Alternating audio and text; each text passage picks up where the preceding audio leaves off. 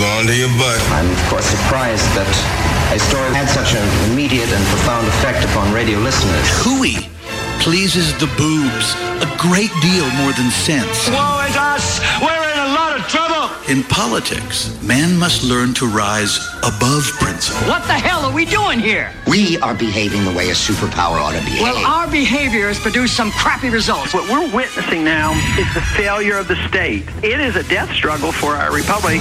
Giving voice to liberty in our time.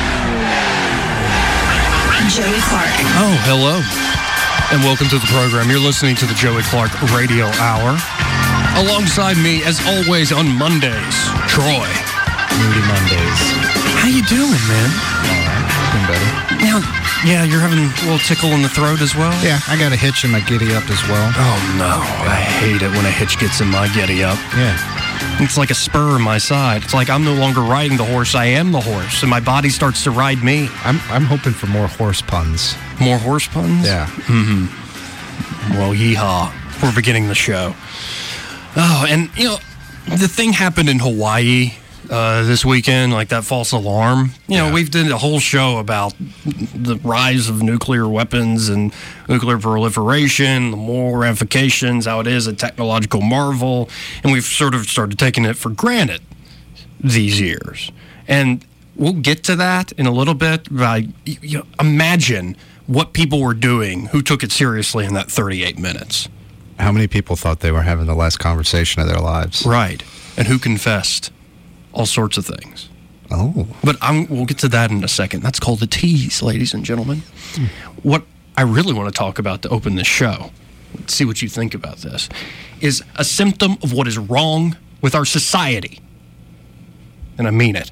How litigious and idiotic. How many mongoloid imbeciles do we have walking around? Here's what I mean. My roommate's girlfriend, very sweetly, went and picked up a king cake. You know king cake? Yeah. Mardi Gras. Yeah. It almost is like a cinnamon roll. Tasty choke hazard. Oh, it's delicious. And we get the king cake. I'm like, oh, king cake's here.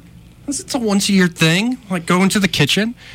And on top of the king cake, in a little plastic bag, is the tiny baby. You didn't like that? No, it needs to be in the cake. See, that's where we disagree, sir. No, okay, you're giving in to the weak and the brittle among us. When you buy a king cake, you need to be informed that there's a tiny baby in that cake. You know what's not weak and brittle? Tiny plastic Jesus. I agree, he's not weak and brittle, but when you buy a king cake, you should know that the King of Peace, Emmanuel, might be in your cake. Yeah, and pretty soon so will pieces of my teeth. No, I examined this tiny plastic baby because it wasn't in the cake. You had the opportunity to do so. No, but you put it in. You have to put it in. Right. No, when I get a king cake, I want it in there. I want it to be a mystery. That's the whole point. I don't want to know where the baby is. I want to be surprised where the baby is, and it makes me eat that sultry. And yes, I did use the word sultry. I know it isn't usually applied to food, but when I nibble on the crumbles of king cake, it does force you to nibble. Yeah, it makes you appreciate your cake when the baby is in there and you don't know where it is. Right. But when you're the one who put it in there, you lose all sense of surprise. As opposed to your life. Right. I'm saying you should be aware. You should be aware. I'm wondering who ate the damn cake, didn't realize there's a little plastic Jesus in there, a little baby Jesus, and choked or something. Somebody did the Heimlich and goes, you know what we need to do? We need to sue. No, you're the one who ate the cake with the baby. Take some self-responsibility. Mm-hmm. It just was driving me mad all weekend. And maybe I'm just being a callous a-hole over here. But I didn't think we were going to disagree on this. Well, would you rather tiny baby Jesus be on the outside of the cake or inside of the cake, but you're forced to sign a contract? Inside of the cake. I thought it was already... You're going to have to sign a contract, though. Why? Well, they don't want you to read the fine print, but essentially it's going to say, you will not sue us if tiny baby Jesus kills you. I thought it was understood. Maybe it's our Catholic upbringing. I thought it was very well understood that when you order king cake with all its glittery majesty and all those that purple and yellow and green, it's Mardi Gras. And in the king cake is a tiny plastic baby, and whoever finds the tiny plastic baby has to buy the king cake next year. And to see it on the outside, not inside, it spoiled the fun. Now, maybe Andrew's girlfriend should have put it in the cake before she brought it inside, and I wouldn't be talking about this for 10 minutes. She didn't know. She didn't know that you would be so upset about this. And so was Jonathan. I heard them in the kitchen. That makes sense. It makes sense that he would be. That's something that he would get upset about. Yeah, we were yelling across the house. It was very upsetting. It was very upsetting. I don't know. There's so many jokes coming up in my head right now, but they're just inappropriate.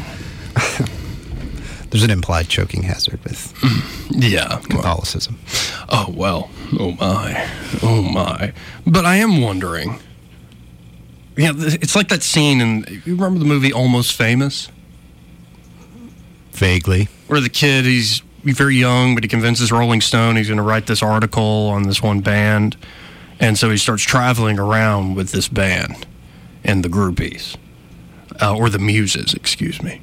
And there's this one scene near the end where they're on one of these small single-engine planes, and they experience incredibly scary turbulence. And they all think, even the pilot's freaking out over the PA system, so they're all thinking, we're going to die.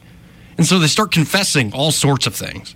I'm sorry I slept with your wife, and blah, blah, blah. Like, I'm sorry I stole this from you, and I beat you up when you were sleeping.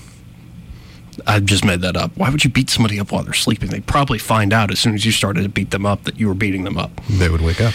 Anyway, they just confess all these things. They think, we're going to die. Let's get our conscience clean. Let's just have it out. And then after they do all the confessions, the turbulence stops. And they know every dirty little secret about one another.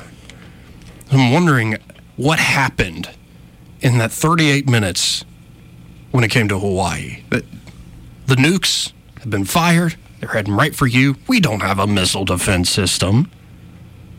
You're going to die. Take shelter. And I wonder how many people, what would your reaction be?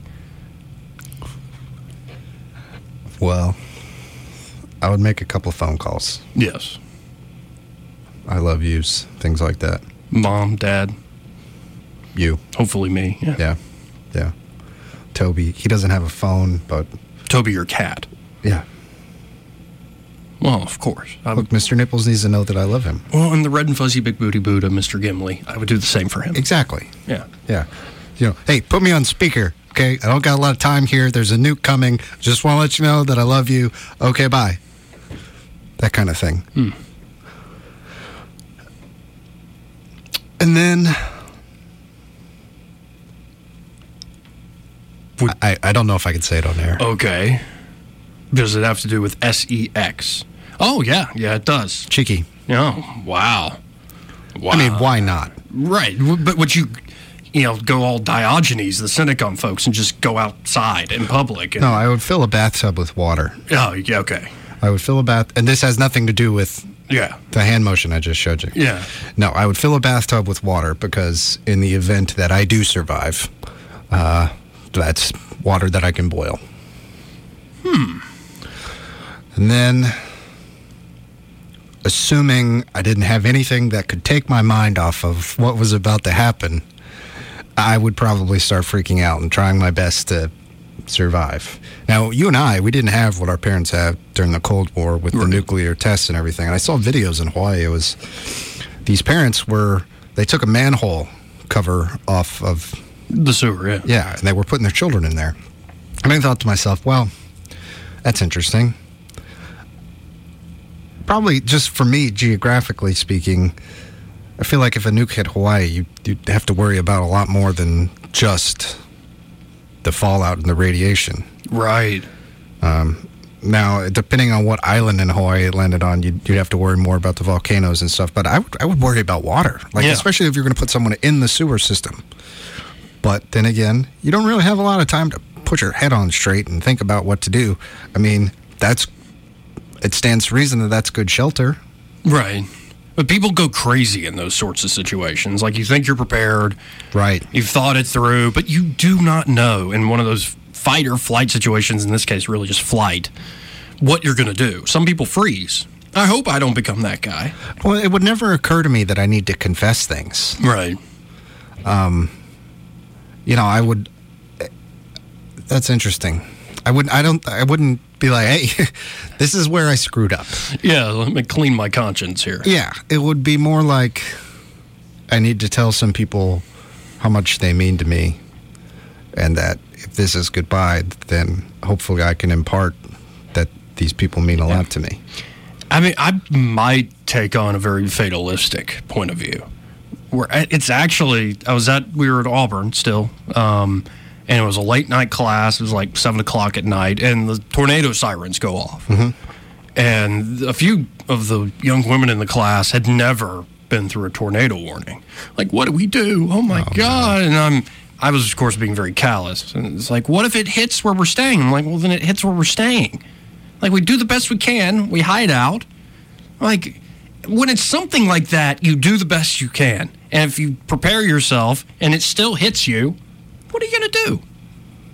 Like, let's not worry ourselves to death over this. If we die, we die. Just calm down.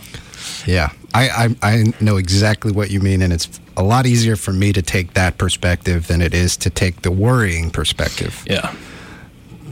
But I can have some empathy to that. Oh, yeah. No, and that wasn't very comforting to them. I'm like, but you can't worry yourself to death. You really can't. You're not in control of this. We're going to be safe probably, and especially the Haley Center, like underground there. I mean, we'll be fine. Right.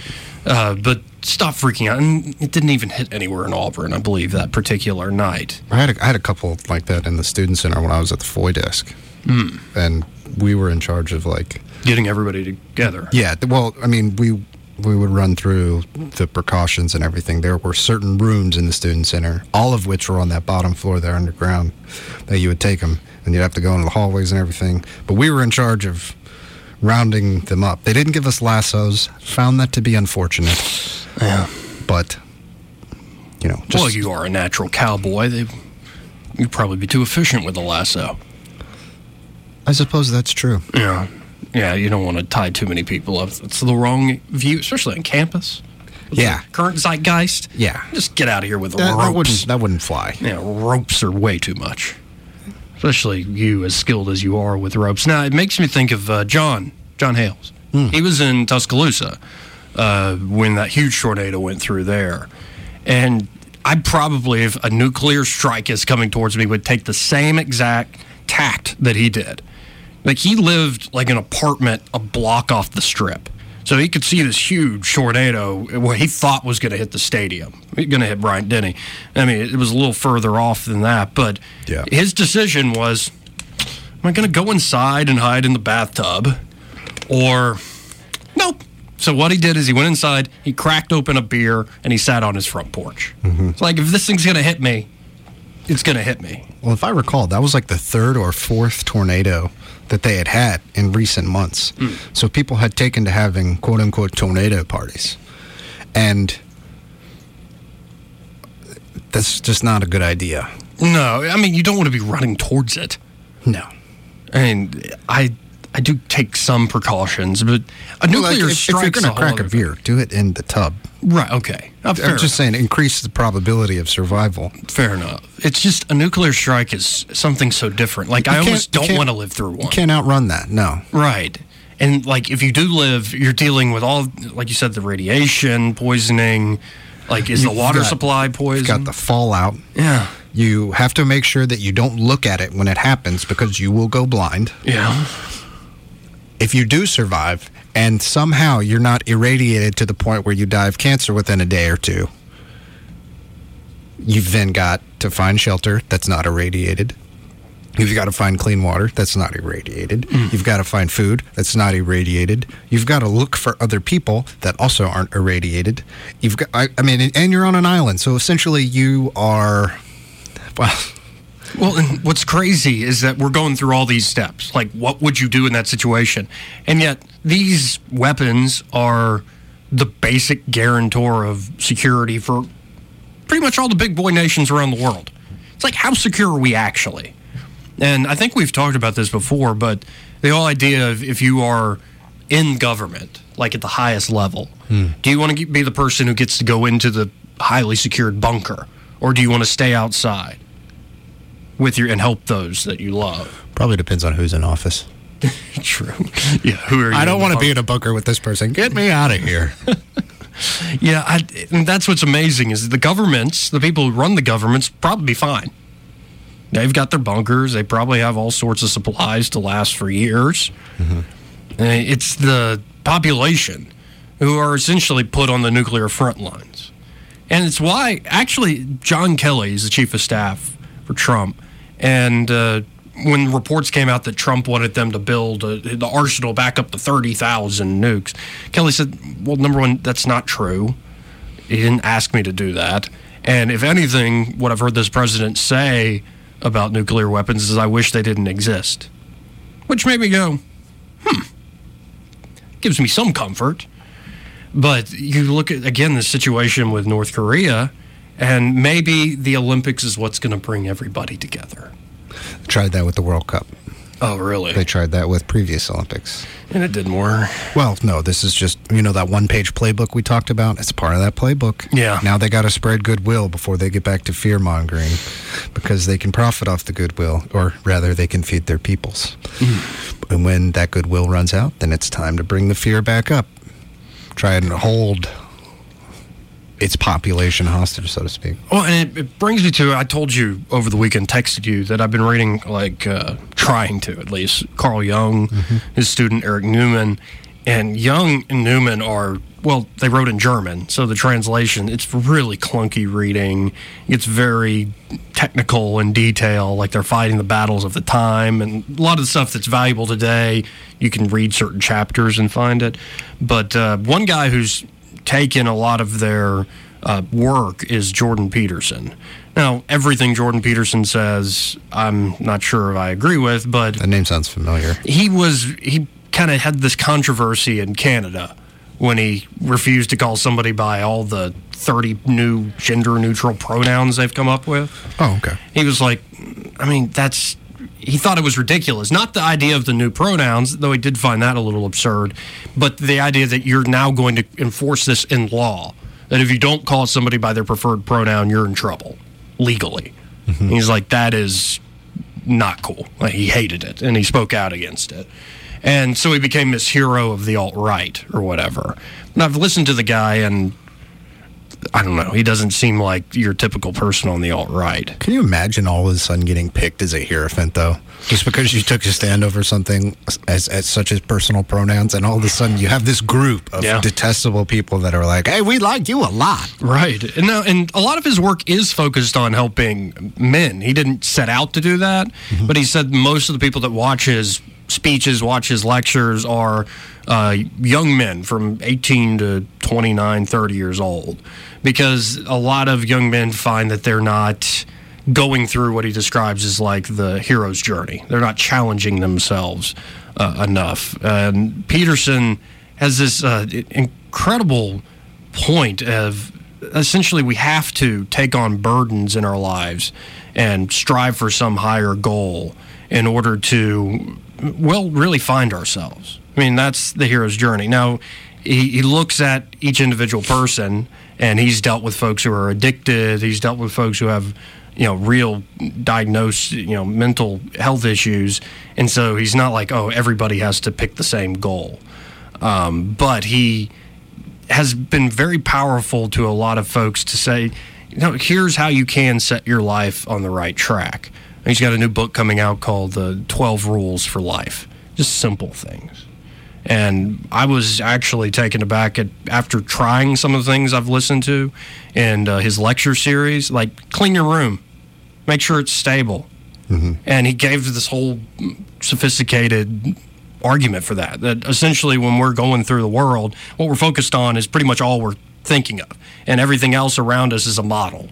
So if you are in your room and your room's messy and it's not something that has a place that you put it in, so clothes, trash, whatever, it's literally like a snake jumping out at you, or potential one. Your periphery's reacting, so you're never settled in your own place. But this lecture series I watch is on his book that sort of takes from Jung, and it's called Maps of Meaning is his book. And the first question he asked, and the reason I went on this whole little tangent here, is it reminds me of North Korea, and so much of what's going on also reminds me of the rise of China. Peterson started to really think about value systems, political, moral, and otherwise. And he said, are relativists correct? That all value systems are just really a matter of opinion or their arbitrary whim? Or is there some way we can actually rank one value system against another? And the reason he thought of this is the Cold War.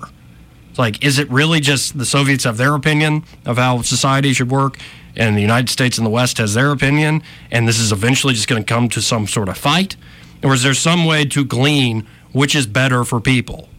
And so it led him down this road of how can I actually judge, this whole society?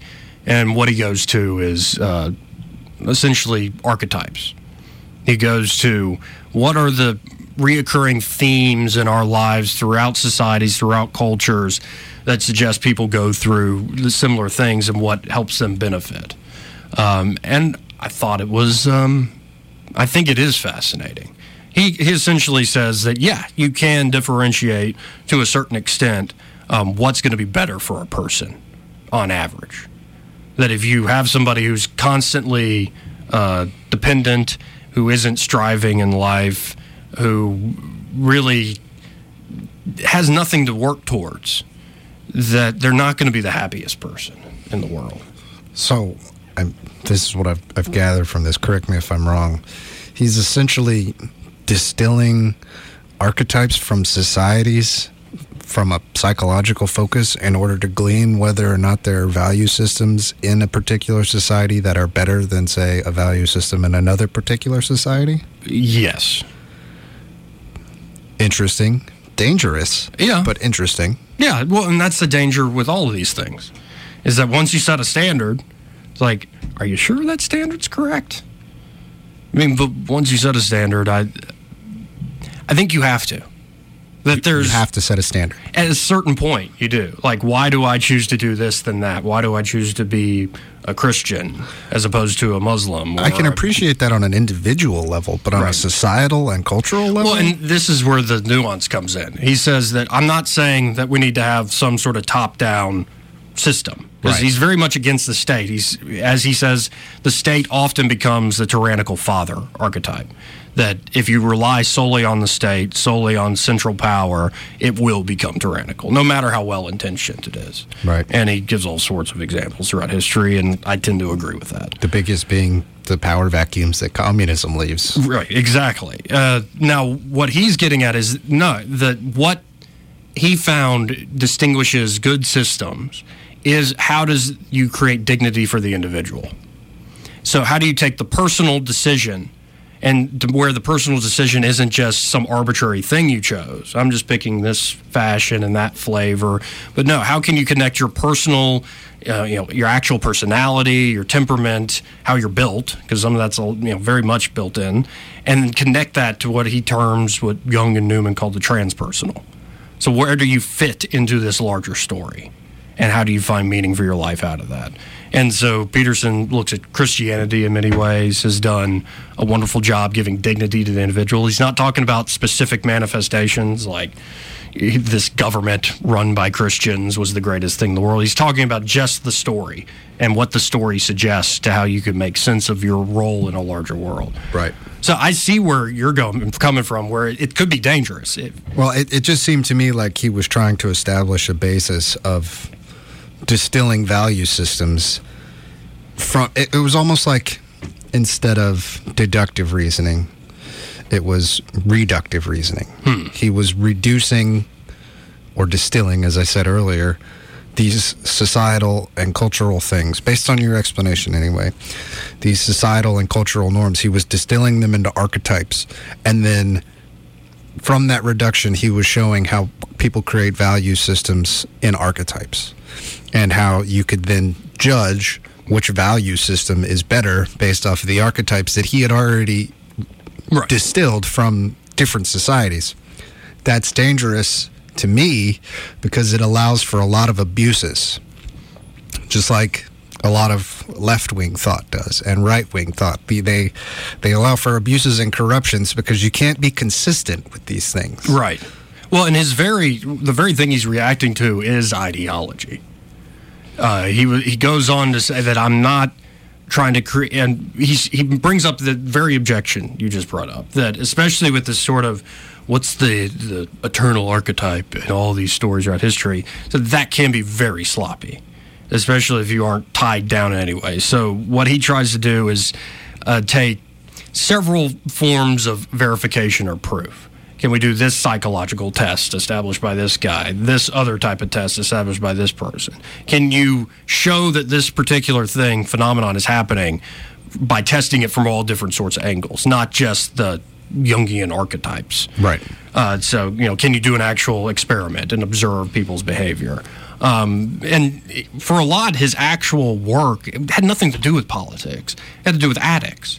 And he's noticed, that they brought up lab rats when they have cocaine, or they become these fiends and they want more and more and more. And he pointed out, and it actually translated pretty well into people, that the rats only go for the coke when they're completely isolated and alone and miserable already. Mm-hmm.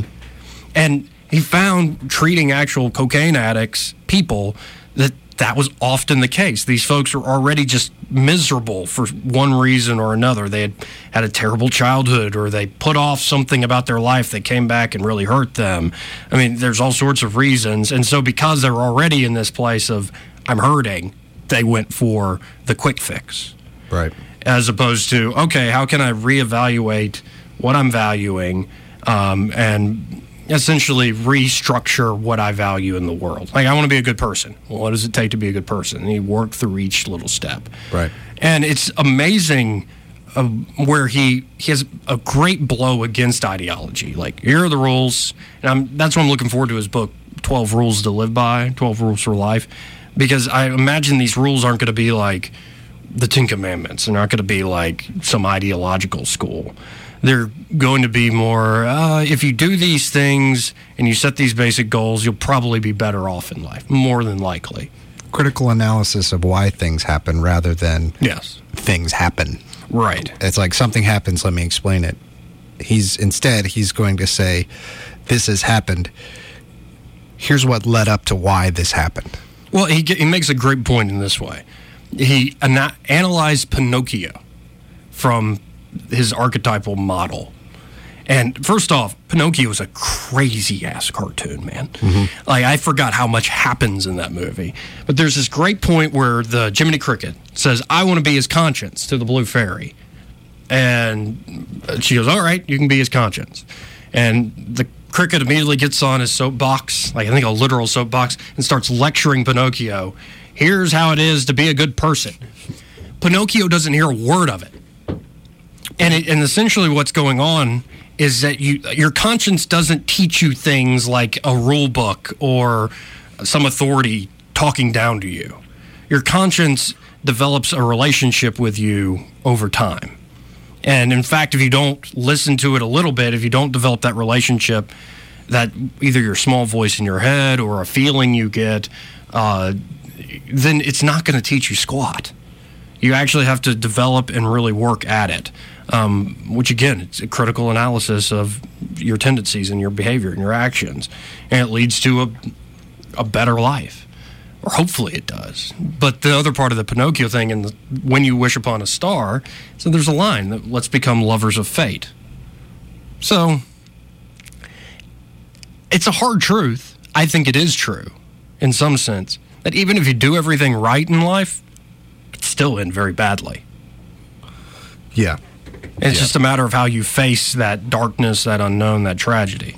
And it's a lot easier to control that from an individual level than it is to control it from a societal level. I agree. Which is the part that I definitely agree with Jordan here. Yes. It's fascinating stuff. And, I mean, I'm trying to distill down, as I can remember off the top of my head, 20-something hours of a lecture series. Mm-hmm. So it's a lot. And he is a bit all over the place. I would love to get him on the show. I'm going to be working towards that. They do a Big Five personality test. And he has his fairly well-regarded theory. Another guy who's done work like this is Jonathan Haidt, a psychologist. So it's not that conservatives and progressives or whatever, left, right, have different facts. They don't even agreeing on basic values. Right. And it's not even a conscious thing. It's like conservatives are more higher on wanting things to be orderly. And liberals or progressive people on the left want to be more open to ideas. So because when you're open, you can create and find new ways of living life, whereas the conservatives have a point, too, of, no, if you create and you change things too much, you might not get back all the good you have right now. Mm-hmm. And the point is, they're both correct. And what they need to do, like you talking to your conscience, is talk to one another. Have a little balance? Yeah, have a little balance. But when you suggest a little balance, both sides go, no. Well, and that brings me to a whole other point. You know, Trump's quote, if Trump said S-hole, crap hole, whatever, it was inartful. That's usually how Donald Trump is. But the way Dick Durbin came out, the way the Democrats have handled this, and from what I can glean from what I've read, is when Trump said that in the meeting, nobody did anything. Nobody, got up and walked. How rude, sir. You racist. No. What happened is probably Dick Durbin and some of the other Democrats, furrowed their brow and went, oh, we're going to use this. Mm-hmm. We're going to use this crap against them. And that's the problem with so much of our politics with so much at stake, is all the language is about coming together and let's compromise, let's get things done. But the other part of the game, while you're trying to get things done, is how can I screw over the other guy so I'm the one in charge? Right.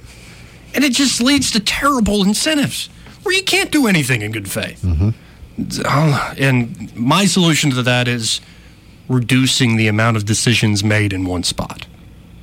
The decisions made in one spot need to be very, very big decisions, like don't kill people. And even then, that's enforced at a local level. But generally, respect people's life, their liberty, and how they want to pursue their happiness. I know that's cliche, but it tends to work. Just my bias. Yeah, but when you're talking about vague notions of life and liberty, it is sentimental, yes. Then you get the questions. Well, how do you define life? When does life start? When does life end? Oh, yeah. How do you define liberty? When does liberty start? When does liberty end? When is liberty encroached upon by other people, and how do I encroach on other people's liberty? These are all very, very unspecific questions about unspecific things that require very specific answers. It's almost like it can't be done in the hypothetical or before people act. It kind of needs to be done between people. You have these goal posts, you set out a goal, and that's why I want it local. Because it's much easier, even if you can't meet 1,000 people. We can't meet the thousands of people in Montgomery. Right. But you can reach them through television, through radio talk show, through town hall meetings, and you might know a guy who knows that guy knows that guy. Mm-hmm. And you can eventually, if you have to meet somebody, see them face to face. The problem for me is the discomfort I feel at putting decisions in the hands of other people. I agree with that. I'm much more comfortable making decisions for myself. And this is just a psychological flaw, that makes me much more comfortable making decisions about other people. So the way I see it is these people that they want more power, it's because they've made a particular decision that affects their sphere of influence, right? Mm-hmm. And the beautiful part of this country is other people in other spheres of influences can make those exact same types of decisions. But as soon as someone in power sees it and they make a different decision, so let's say you don't believe in abortion, let's say I do believe in abortion, okay. Right? Yeah. We're both in charge of our respective state governments regarding pro-life and pro-choice. Yeah. Someone who wants more power will see that you make the decision that abortion is cool. You're was it pro-choice? Yeah, that's what it's called, yeah. Yeah, so they see that you're pro-choice and they're like, I don't like that. Right. So instead of giving you the ability to make that decision, I'm going to come in from the top down, from the larger portion of the government and say, nobody can make this decision because I have therefore decided that life begins at conception. It's morally right. Mm-hmm. And it should be enforced. Mm-hmm. And I would much rather we celebrate the ability on smaller levels of government to decide these things rather than celebrate the decisions made about the choices. Well, I think we're in agreement. I wonder how many people understand what we're talking about, though. Well, I'm not very good at explaining things. I'm trying to think of horse puns at the same time. Yeah, that's not unwise. Yeah. Well, it just decentralized things a little bit. Mm-hmm. That's federalism. Actual, true federalism. But again, it's very complicated because as soon as I want to let other people make those decisions, there's also the human side of me that's like, no. I'm going to disagree with your decision. Mm-hmm. Don't do that. That's not good. Well, one way I've put it, it's something I think Socrates says, I'd rather suffer an injustice than commit one against other people. So I'd rather run the risk of playing the martyr because of somebody's agenda to do what's correct, rather than be the tyrant who's making martyrs because I think I know what's correct. Right. Which maybe that's a weak point of view. I don't know. People can characterize it however they like, but we have to hit a break here, man. I forgot that we actually have ads to run. Oh, yeah. Let's make that money. Keep the lights on. But the album of the day, picked it up this weekend, Pearl, Janis Joplin. Nice choice. And the song is, well, Cry Baby. I love that organ.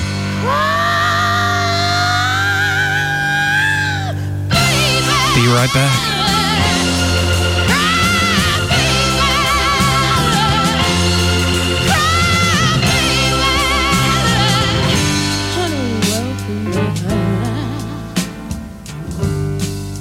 I know she tried.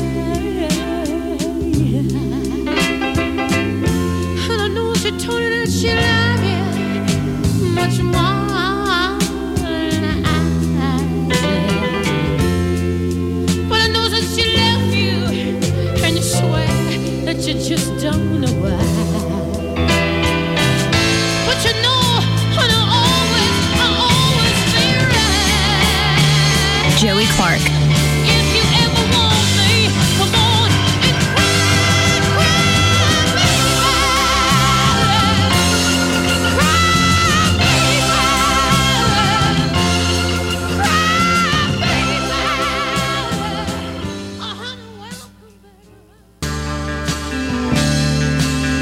Well, welcome back. You're listening to the Joey Clark Radio Hour. And we go from Cry Baby to My Baby, Janis Joplin, Pearl, 1970-71. Troy is alongside me, as always, on Monday. We're both fighting back the tickle in the throat,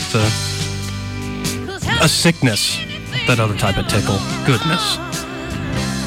Ugh. What do you say we go to the phones, Troy? I think we got Nate on the line. Yeah, we got Nate. Hey, man, what's up? Hey, another beautiful day in the Southeast. Yeah, and I turned on my radio this morning. You're sitting where I'm sitting right now doing a show. It was a good job. Oh, thank you. I appreciate that. I was just trying to do Barron honestly, you know? Yeah, he is actually sick, so. Yeah, he sounded horrible, and I made him laugh on air. So it kind of choked him up, and you could hear how sick he really was. Right. But well, I what's like on your mind? discussion tonight. Oh, thank you. Well, and you were talking about life, liberty, and the pursuit of happiness, and all of the questions that come up when you go by those guidelines. But I think right now our problem is we think those are federal questions, and they're really state questions. They're really local municipality questions, and we've gotten to the point where our government really thinks everything should be governed at a federal level. We should put laws into place or remove laws from place and really dictate the climate of America from coast to coast. You know, kind of a manifest destiny type of governorship. And, you know, you and I agree a little bit on this in that we should give it back to the states, that there should be very few laws at the federal level, and municipalities, states, counties should all be able to govern themselves. And if the population doesn't like it, well, then move to somewhere that does coincide with your worldview. Well, but I've also seen that these questions should be personal, because I've seen on the local level, take, for instance, the school board. Give people a little bit of power, and they just behave badly. It's a mess. It is amazing. And it's not just school board. Places we've worked, you give somebody a little bit of power, say you're the boss, and the way some people behave with a tiny amount of power it's amazing how much they abuse it.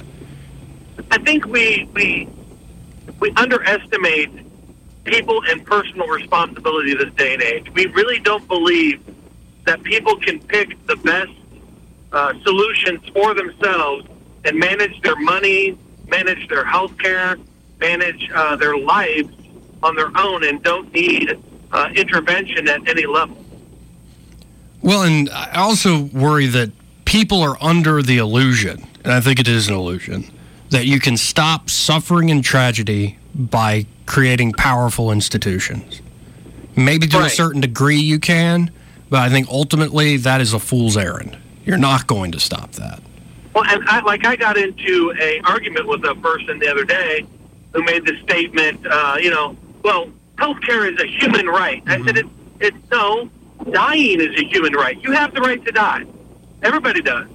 And everybody does die. And you have the right to take care of yourself. And, you may be, be befallen with disease or a condition, but no one has the right to live forever. And I think a lot of times when people say they have the right to health care, that's what they actually mean. They don't have the right to die early, and they're trying to cheat death. I think everybody has the right. Let's be clear, though. That is the fact you just stated. Everybody's going to die. Well, maybe it's not true with some technological innovations, but, I mean, that is a tragic fact. So we can try to deal with it the best we can, that people have dignity when that day comes. That This is why we build up social institutions, but they don't necessarily have to be political. I mean, most successful religious bodies, Judaism, Christianity, Islam, a lot of the Eastern religions, they have a charitable component. They have a selfless component. And if you're not willing to sacrifice, or you don't have to put it in terms of sacrifice, you're not willing to value people outside of yourself, then, yeah, society can rot.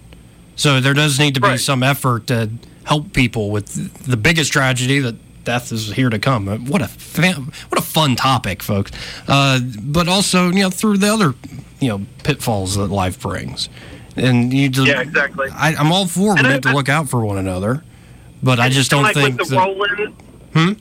Well, like with the Rollins. Yeah. And Greg's interaction with them, I see more charity and more caring from man through individual acts of kindness than I do through government. Yeah, Troy doesn't. And that's a prime example. I don't think Troy knows this story. Greg, this past summer, met a couple, Keith and Sherry Rowland, and Sherry had lung cancer. Met her at the cancer center, and they said something about, we're not even going to be able to feed our dogs, so Greg took it upon himself, let's raise money. And I hope I'm not offending the audience too much, but you know who you are. That most of what we do here on these radio airwaves is we kvetch. We bitch. The politics is annoying, and it's terrible, and we wish it went our way, so we get negative often. But what happened when Greg said, can we help these people? Is everybody dropped that point of view of being critical and said, here's money, let's help them. And raised thousands of dollars to help them.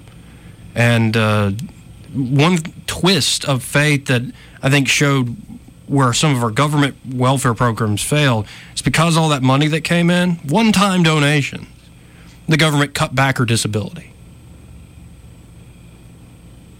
Interesting. Saying that you made more income than you reported for a charity they didn't expect. And it's just these systems have become so impersonal and bureaucratic, as opposed to, there are people right in front of you suffering. Do you have the means to help them? Then do it. It drives me crazy that everything's got to be some law, some rule, some box to check off or tick off, instead of, do we have the local institutions there, the networks there, to help people in need? As opposed to, here's a check from the federal government. No doubt that the federal government gives people checks. My mom, for instance, she paid in her whole life working. She got disability, but it took a long time to get that disability. And is this the most efficient and the most humane way we can help one another? And that very instance had me thinking that way, because I saw this amazing movement by folks who are usually so caught up in politics. They say a lot of negative things. Then they did this beautiful thing, and then the government essentially punishes the people they were trying to help because of the beautiful thing that was done. Drove me up a wall. And, people do and can help one another, and doesn't always have to be the most tragic with cancer. It can be simple things, like somebody's having a bad day, you sit and you ask him, hey, how you doing? And you have a conversation with them. It can be very simple little things like that. But, Nate, I appreciate the call, man. Are you back in Atlanta? Thank you, sir. All right. All right, have a good one. You too. It's a matter of, I think, I've gone through a change of, you've seen it, that it was about the rule for me, or the cause.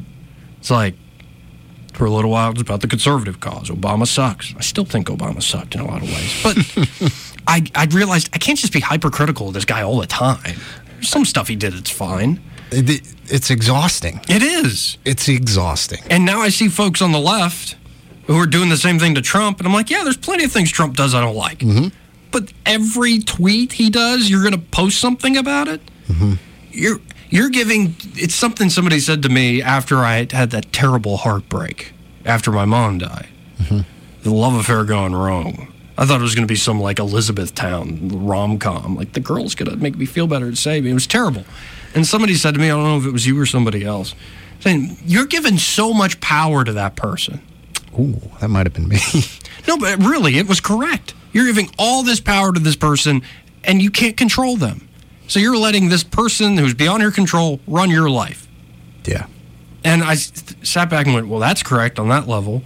And also, yelling about the federal government and what they do. Most people, even if you vote, you don't have power over them. But you're renting out your mind or your emotions, whether it's on social media or not, mm-hmm. to these things that are just going to drive you mad. Yeah.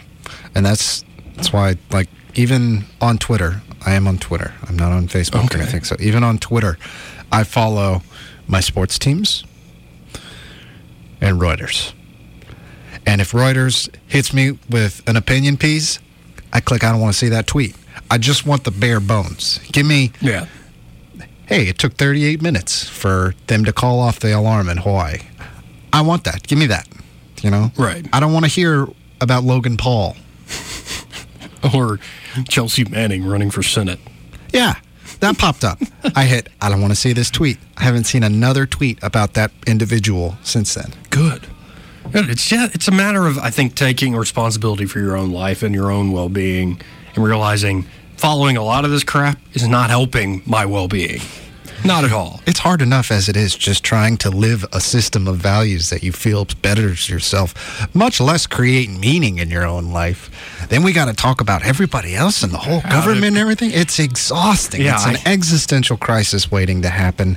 And some days I get up and I just don't want to deal with it, man. Well, maybe you can start doing yoga with me in the morning. Maybe. Or listening to Janice. Yeah. Well, good show. Good show, sir. I'll be back tomorrow night, folks. Talk to y'all later. For me and my Bobby, yeah. Joey Clark.